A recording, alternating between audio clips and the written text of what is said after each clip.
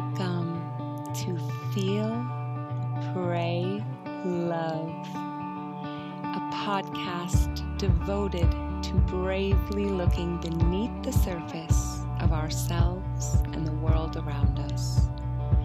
This is a place where emotions are valued messengers, where life never happens on accident, and where every single part of you is welcomed. Thank you for being exactly who you are and for showing up here today. My name is Nikki Sunshine, your host. Take my hand and together we will rise in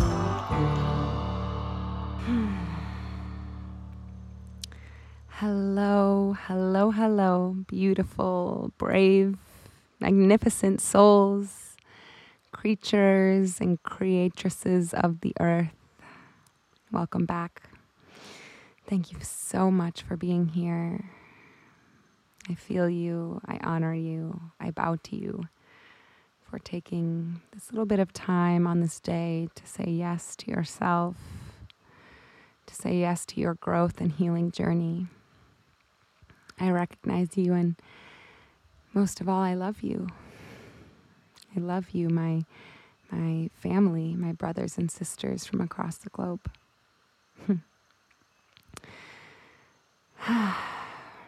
Today's a very special day, and I will go more into why that is in the bulk of this week's episode, so hang tight for just a few. Before we go into the rich, juicy depth that we always do, my friends, I'd like to start with, let's see if there are any announcements. One announcement comes to mind. As many of you know, that this show has been my offering to the world, my gift, my offering of love to all of you for over 2 years now. And I've never monetized the podcast or really even attempted to monetize the podcast because it's just this pure channel of love where I get to share the delicious bits of wisdom that God, the universe, our earth is so gracefully shared with me. And I hope to keep doing that. With that being said, I now have this incredible team of women that you all heard me gratify and appreciate last week, and they really keep this show going.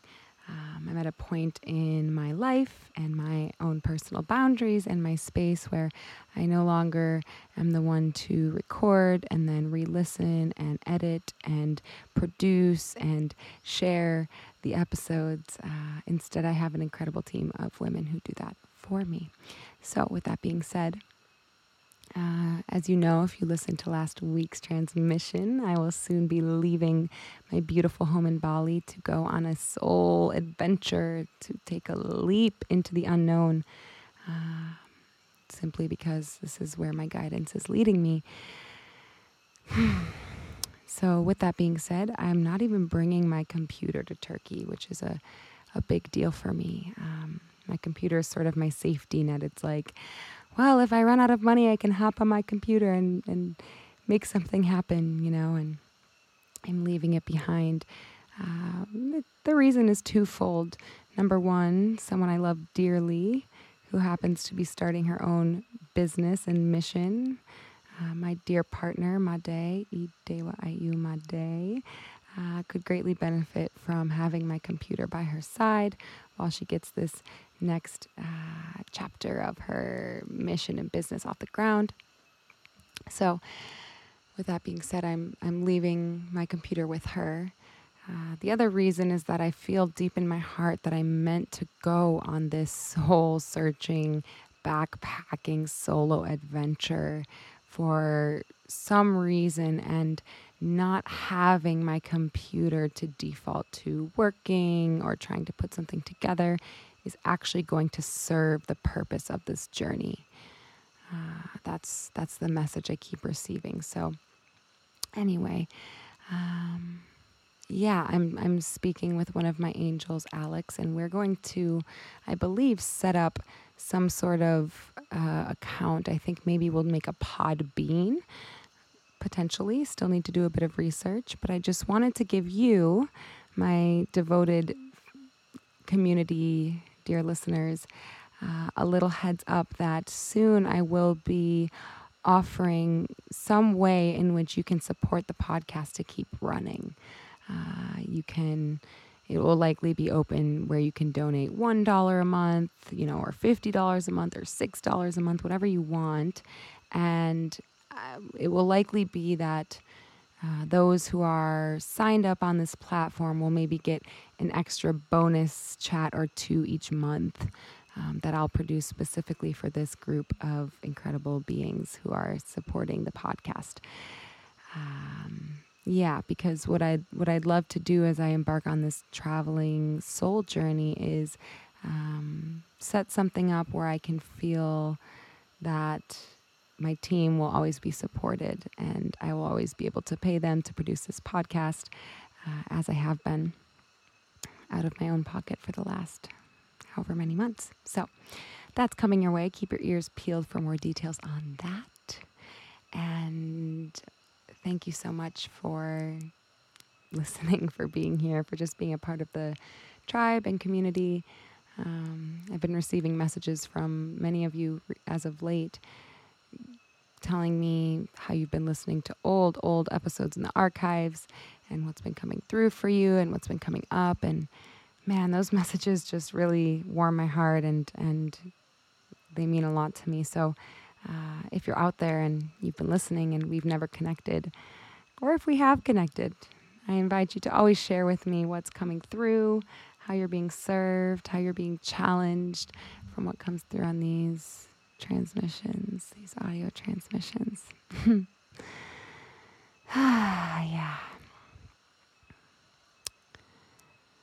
Yeah, that feels complete for now. I think that's all I have for this week.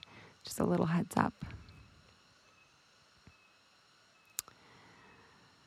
With that being said, let's dive on into this week's episode, which is all about my dear, dear, dear friend, grief. Oh, yeah. I invite you to notice whatever arises in your body as you hear me even speak the word grief. Is there a tension? Is there a tightening? Is there an opening? Is there a fear? Closing? Do you begin to sweat? Do tears arise in your sweet, sweet eyes? Just noticing your body's response to the word itself. And yes, you did hear me right. That is my dear friend, grief. And I can hear you already. Nikki, why on earth are you calling grief your friend? If I'm grieving, I'm losing something. Grief is a monster. How dare you? And I hear you and I understand where you're coming from. And I hope that this next 30, 40 minutes or so will illuminate exactly why it is I refer to grief as my dear, dear friend, my teacher, my lover. So as many of you know, longtime listeners or even those who listened to last week's episode know more intimate details of the many opportunities for grief I've experienced in my lifetime. And I really consider my experience and my story a true gift for so many reasons. And the most pure and deepest reason of all is simply for the experience it's afforded me. Right? It's through the cave of the dark-mouthed goddess that I emerge with more light shining through my scars. It is in the darkest hours that I am granted the deepest wisdom. And this experience that I'm experiencing on this day and every experience that has come before it has created this multi-dimensional dynamic life journey that has brought me to this precise moment, exactly where I am right here, right now. So, of course, I cannot help but feel grateful. I really can't help it. Does that mean I don't feel sadness? I don't feel pain? Absolutely not. Of course I feel sadness. Of course I feel pain. And as you've heard me mention many times before, pain and joy can and do exist simultaneously. We don't have to choose. We don't have to commit to, I'm angry, I'm sad, I'm joyful, I'm this. We can be all things at once, my darling. This is the gift of the feminine. For she's not single focused. She is a dynamic expression of life, of all that is, of energy. And a truly embodied feminine creature is able to move with grace from feelings of deep pain and sadness into moments of joy with ease. There are no rules or constructs that decide what she's able to feel for how long and when. What are the circumstances that are making her feel that way? None of these questions exist in the mind of the sacred feminine. No, no, no, no, no.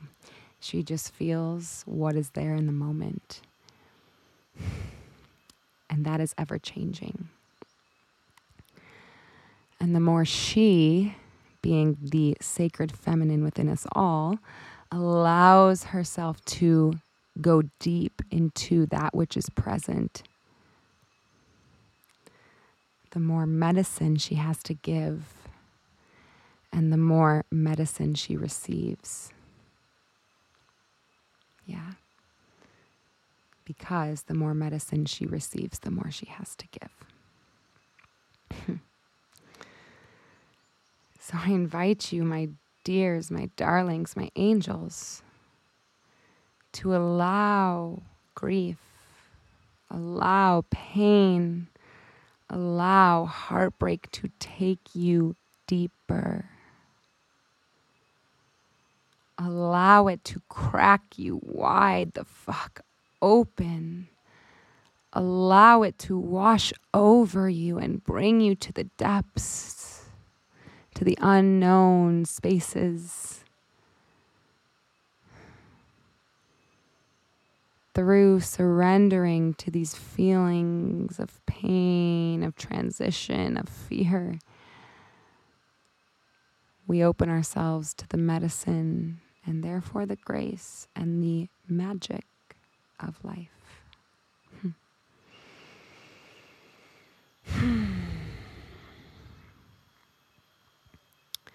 So I speak to you from a space of experience, of course, in my past and in this present moment. On this particular day, as many of you know, I'm already in this space of grieving the ending of this chapter of my life in Bali, this home, this beautiful partnership that has just grown and blossomed over the last almost 9 months.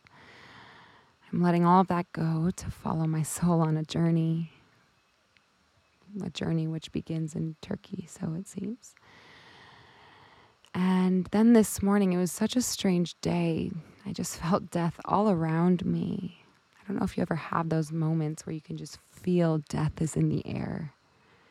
You're like, maybe you're on a hike and you see more than one dead animal, and maybe people in your life are dying or versions of self are dying, and you can just feel that heavy energy of death, which to me is the same energy as transformation, because death and life, it's just an alchemy of being. It's just an alchemization of state, right? My soul goes from this state to another state. This chapter ends and a new chapter begins. Death is just alchemy. So this morning I rose and I, early in the morning, had a call with my accountant to take care of and settle some of my taxes. And it's the timing, if I believed in irony, I would call it irony. But this is the only call we'll have all year. And him and I got on a call, and one of the first thing he said to me is, there's a shooting happening right down the street from me. It's like, what? And this man happens to live in a town that I love and adore and lived in or around for many, many years, and that is Boulder, Colorado. And he just said, yeah, there's a shooting at the grocery store, King Supers, and this is a store I've been to more times than I can count. This is a town I've roamed through for 5+ years of my life, and just getting that news really hit me tenderly in my heart. At the time I didn't know how many people were affected or injured or killed, and is anyone I know there? Is anyone that I know injured or killed? And it just brought up this feeling of grief, of sadness for the violence in the world and for those who must die and suffer. So I was holding that while him and I going through this very logistical 2-hour call about income and expenses, and just holding that feeling of tender grief and prayer in my heart. And the minutes after him and I get off of our call, I get a call from my sister. And I knew in my heart what that call was about. And she called to deliver the news of my dear sweet Nana dying this morning for me, last evening for them in America. And herein began this day, the same day that I wrote 2 songs and ended up coming here to record a episode on grief for you all. Herein began this day of rich experience. Herein began this day of mourning, of loss, of sadness. And surprisingly, and to me, herein began this day of deep creativity, of movement, of wisdom. And there's something that happens every time I'm reacquainted with grief. As with any relationship, our intimacy transforms. And I end up relating to her and dancing with her in new ways. I become more familiar and therefore more confident in my dance. And my understanding of grief and the loss that naturally comes with her is ever changing and shifting.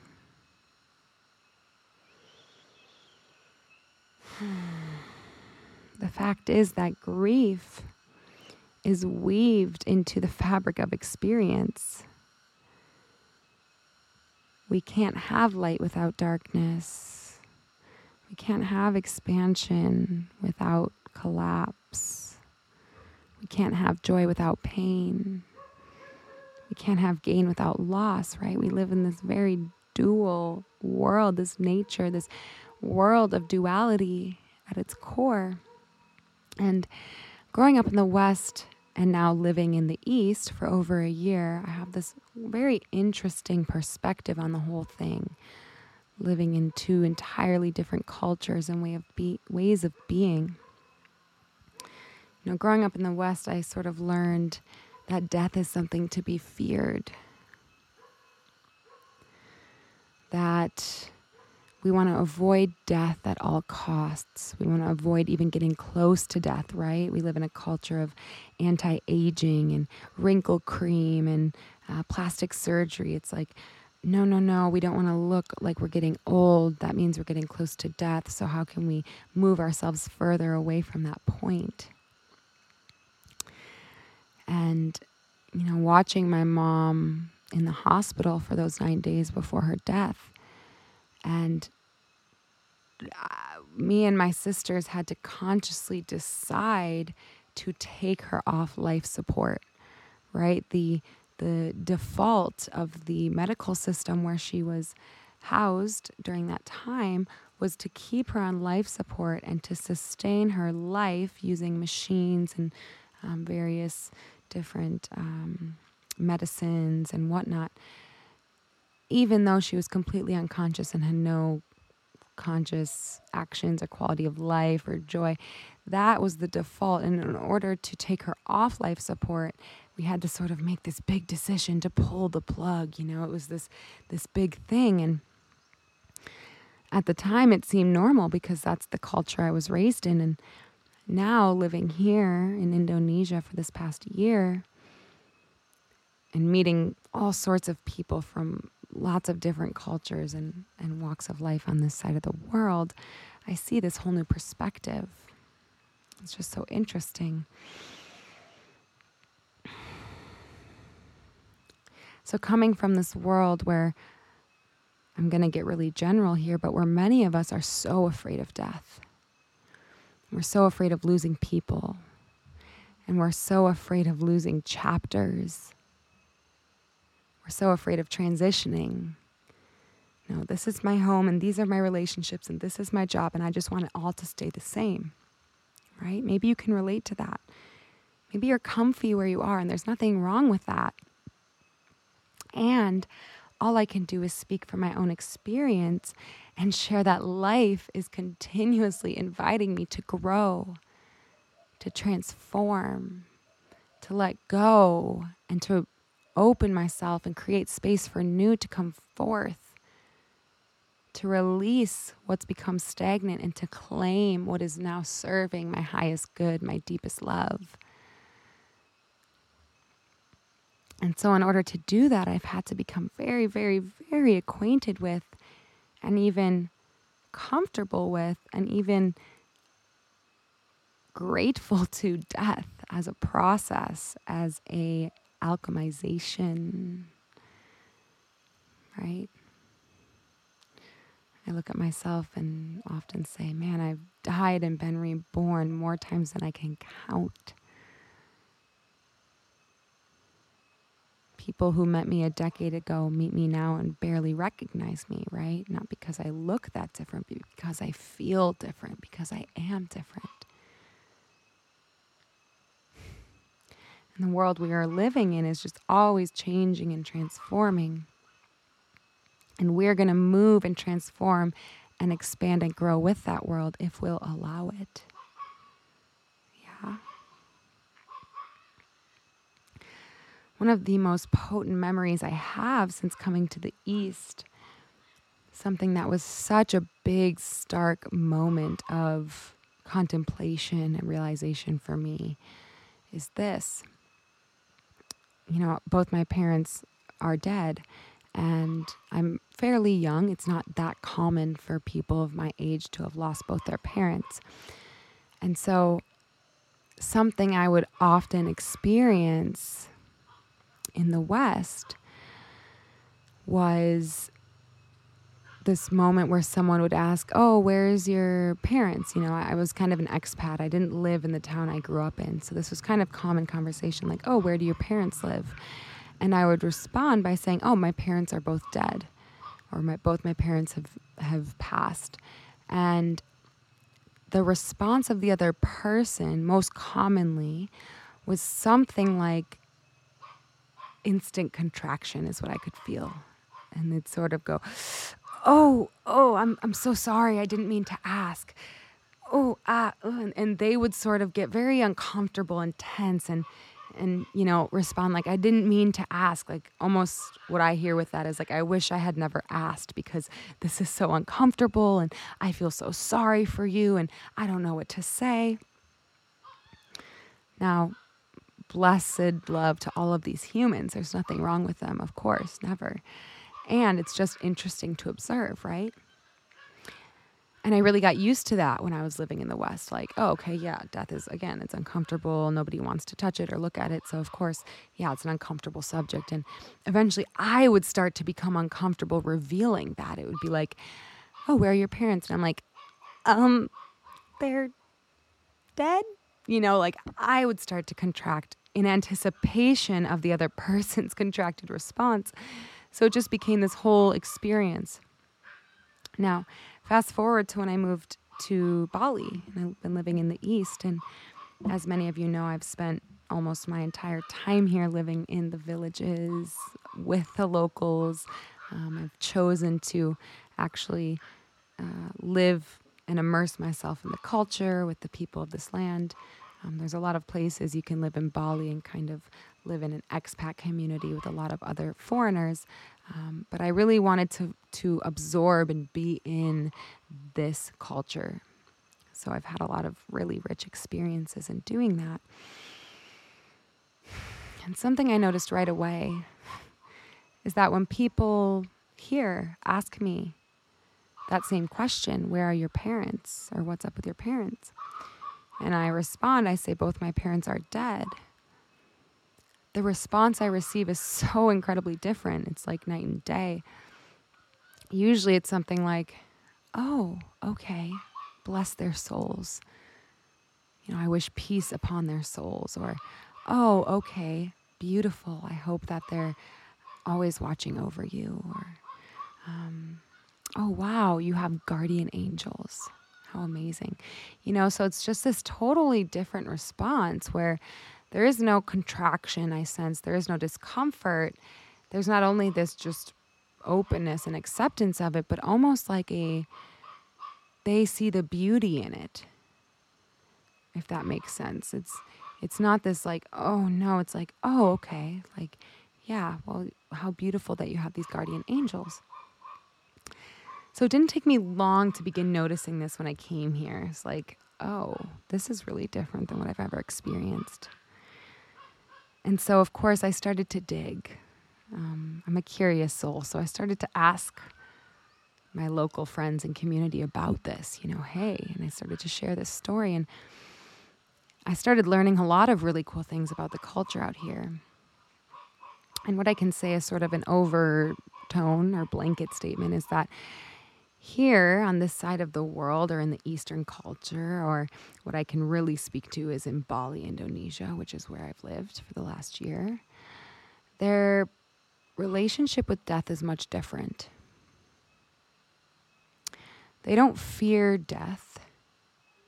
They don't try and hide death or escape it or kind of pretty it up and put like a glossy finish on top of it. They view death as a part of life. We live and we die, we live and we die, right? You go out into the jungle or the forest and you look on the floor and there's thousands of dead leaves, millions of dead leaves coexisting amongst the tree from which it felt that is just bursting with life and leaves and flowers, and there's millions of bugs and birds and creatures that live within the tree. So it's this coexisting, beautiful thing.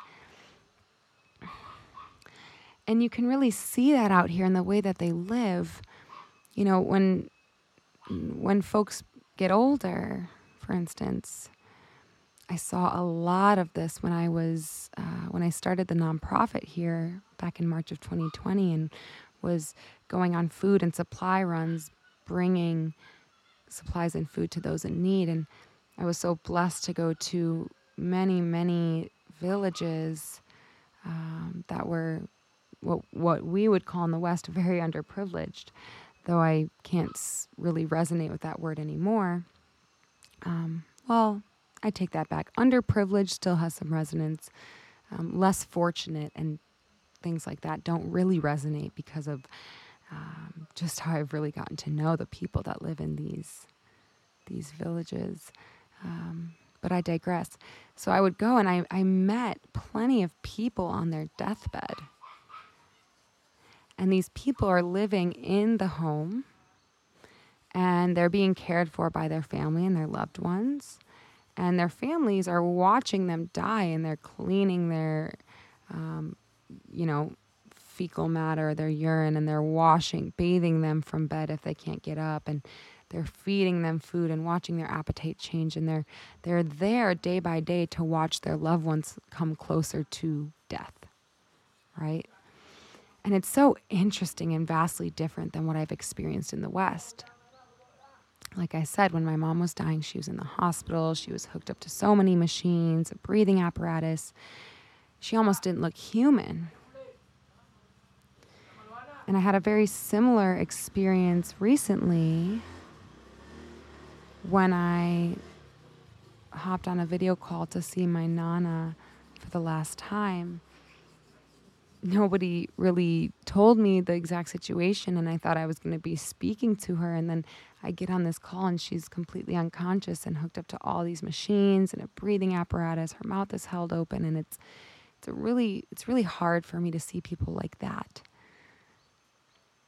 It's actually easier for me to know someone died than to see someone like that in such a sort of unnatural state. It looks so painful. Maybe I'm wrong.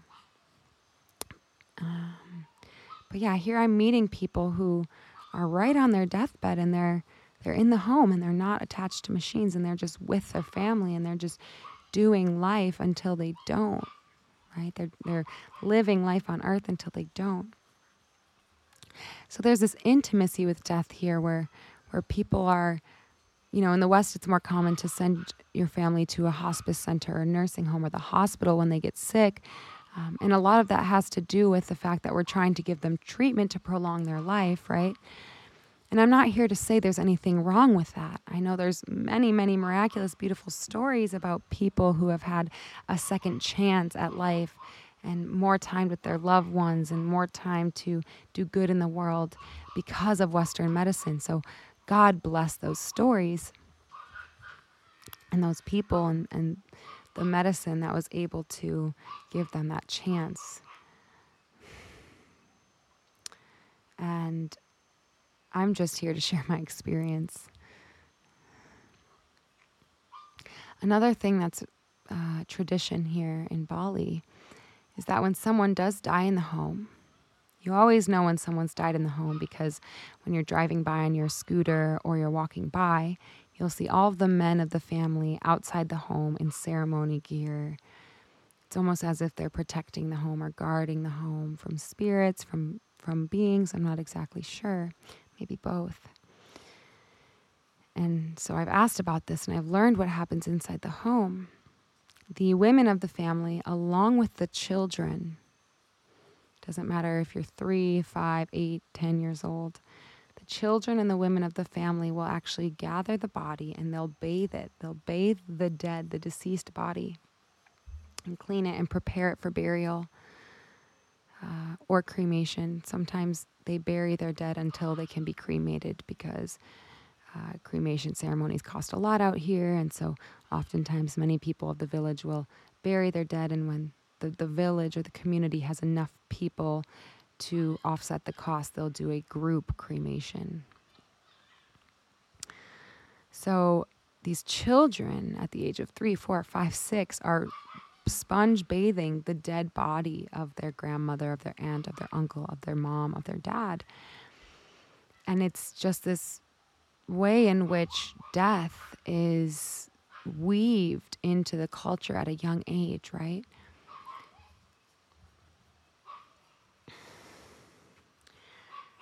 So it's very,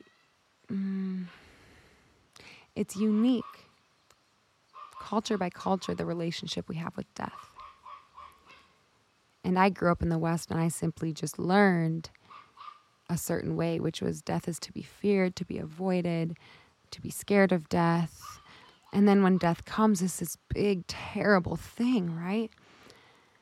And something I learned from my experience of losing my mom, because many of you know, if you've heard my story before, I had this really intense year and a half after she died where I was in so much pain and suffering, and I could barely get out of bed, and often thought about and plotted ways I could take my own life, and just felt so much remorse and regret over everything.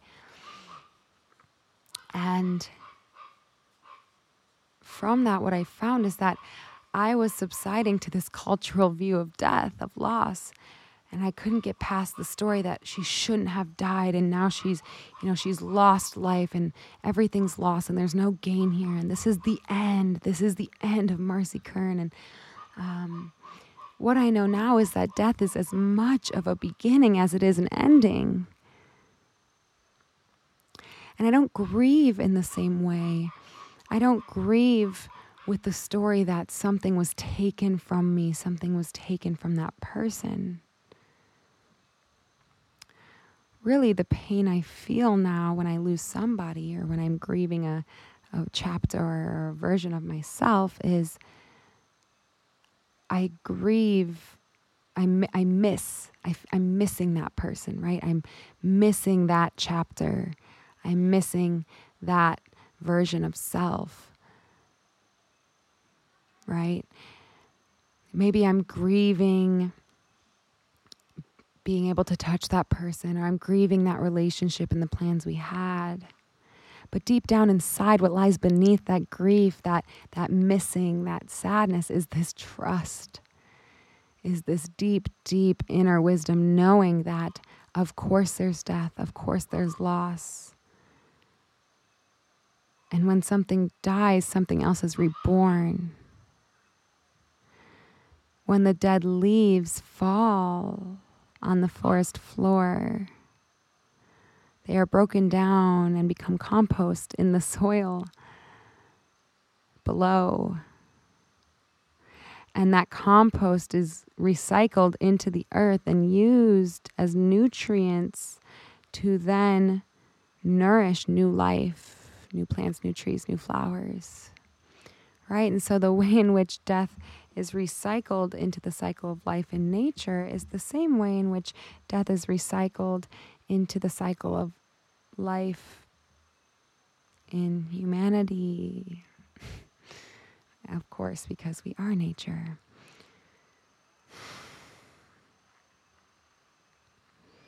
So death need not be feared. It is but a new chapter. It is not an ending.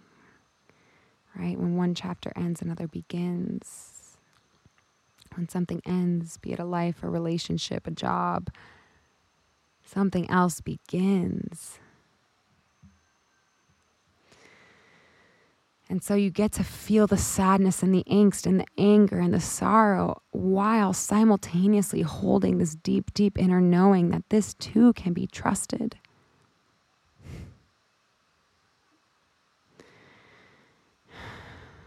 Let the grief, let the heartbreak break you open. Allow it to take you deeper, my friends. Trust it.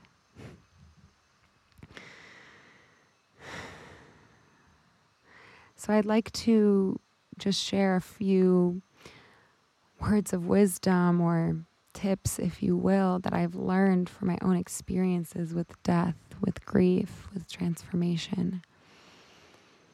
And my hope and my prayer is that they will be of service to you. So the first thing I want to just say again, which I've said already on today's recording, is to first and foremost allow grief to open you. Surrender to the feelings that arise. Let yourself feel the rage, the anger, the sadness, the confusion. Let yourself go all the way in. Let the heartbreak take you deeper. Don't confide to society's expectations or rules about what grief looks like. Grief is not definable. Can't put grief in a box. It's different with every occasion. So I invite you to open to it. Don't try to confide grief to a timeline or a mannerism, which is what I did when my mom died. You know, it was like after a couple months of grieving her, I started to give myself shame and blame for still being in grief. Because I thought, well, everyone else has moved on, I should move on. And, you know, I only got 1 month off of work, and now it's no longer acceptable for me to, be upset or sad by this. So I should get over this feeling, right? Allow yourself to feel whatever you need to feel as long as you need to fucking feel it. And trust that as you go into those feelings, you are being drawn into deeper intimacy with the dark-mouthed goddess. You are being drawn into deeper feeling, and from that place you will be graced with deeper wisdom, deeper transformation, deeper love.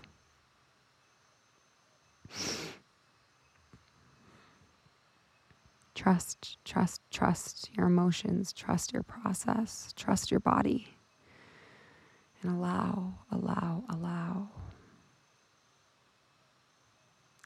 Let go of any expectations you have about what this is going to look like. Anytime you're going through loss, grief, heartbreak, right? Whether it's someone died or there's a relationship or a life transition. Maybe you're leaving your job and you're going on a soul journey, backpacking adventure to Turkey. Whatever it is, allow, and remove all expectations of what that's going to look like. If it pleases you, sit down and write out all the expectations you have. I will feel bad about this for X amount of time. I will feel this emotion and this emotion. I should feel clear and ready to date again, or I shouldn't feel sadness after this amount of time, after this many cries. Get them all out on paper and then take that piece of paper and have yourself a witchy little fire ceremony and burn that paper and put it back to the earth and release those expectations and simply allow the process to move through you.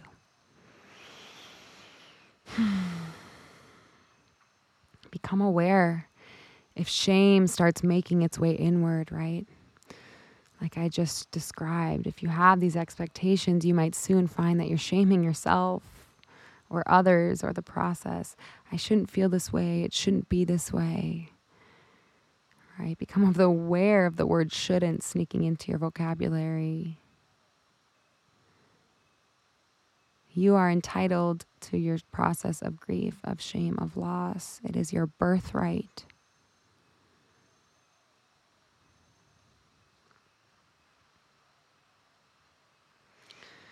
I want to inform you, or better yet, remind you that you may never feel the same as you did before the loss.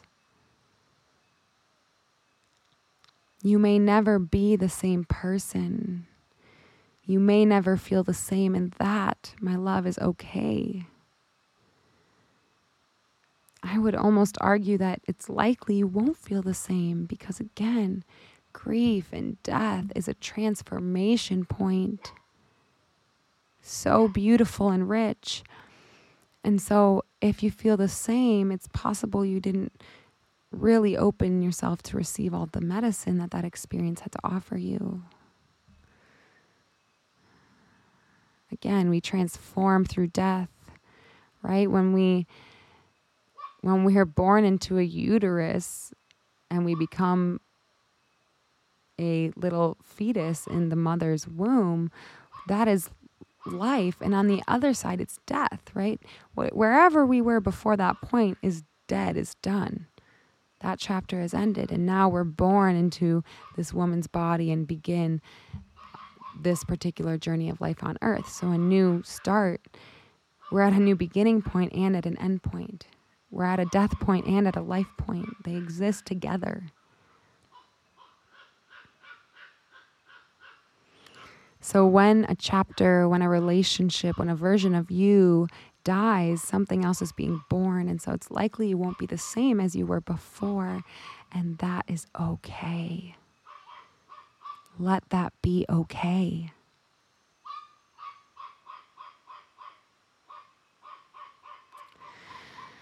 Ask grief, ask loss, ask your pain for the messages it's wanting to deliver to you. Open yourself. Listen for the messages. Ask and listen. Ask, what are you here to teach me? What can I learn from this? How can I heal from this? And then listen. Meditate, sit in silence, walk in nature, whatever you need to do to give yourself space to receive the answers. Because, my darlings, I promise you, grief is but a messenger. Loss is but a messenger. All of our emotions and our experiences are but messengers, are but turning points, critical apertures of growth, of transformation, of wisdom, of love.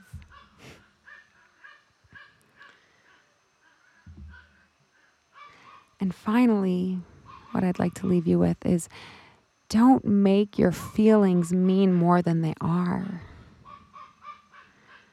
So often we connect our feelings to a story. What does it mean about us? What does it mean about them? What does it mean about the experience? I'm sad, so they're bad. I'm angry, so they did this. I'm feeling like this, so I must suck. I must not be very strong. I must be unworthy. Whatever the story is, notice if you're attaching stories to your feelings and just allow your feelings to be. Just allow your emotions, your energy in motion to move through your body. Feel it to completion and allow it to move through you, and then feel yourself. Notice your body. Tune in, listen, and absorb the wisdom that is offered to you through that alchemy of feeling. Healing through feeling. Yeah?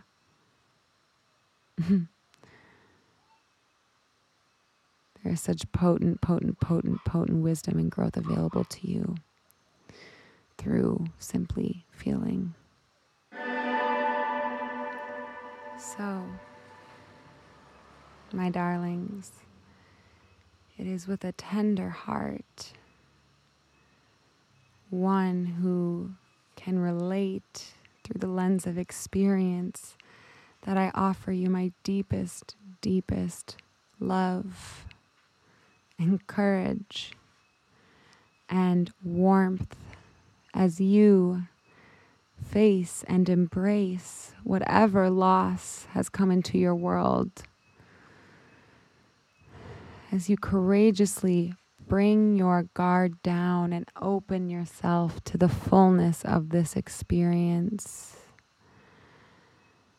As you tenderly surrender and allow grief, heartbreak to wash over you, to fill every crevice of your very being and to bring you deeper.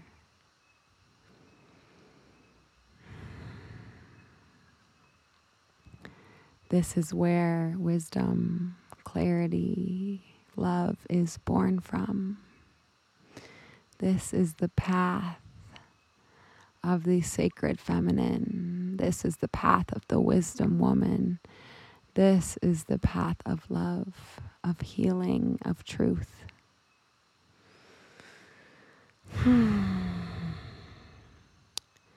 Thank you so much for tuning in to today's transmission. And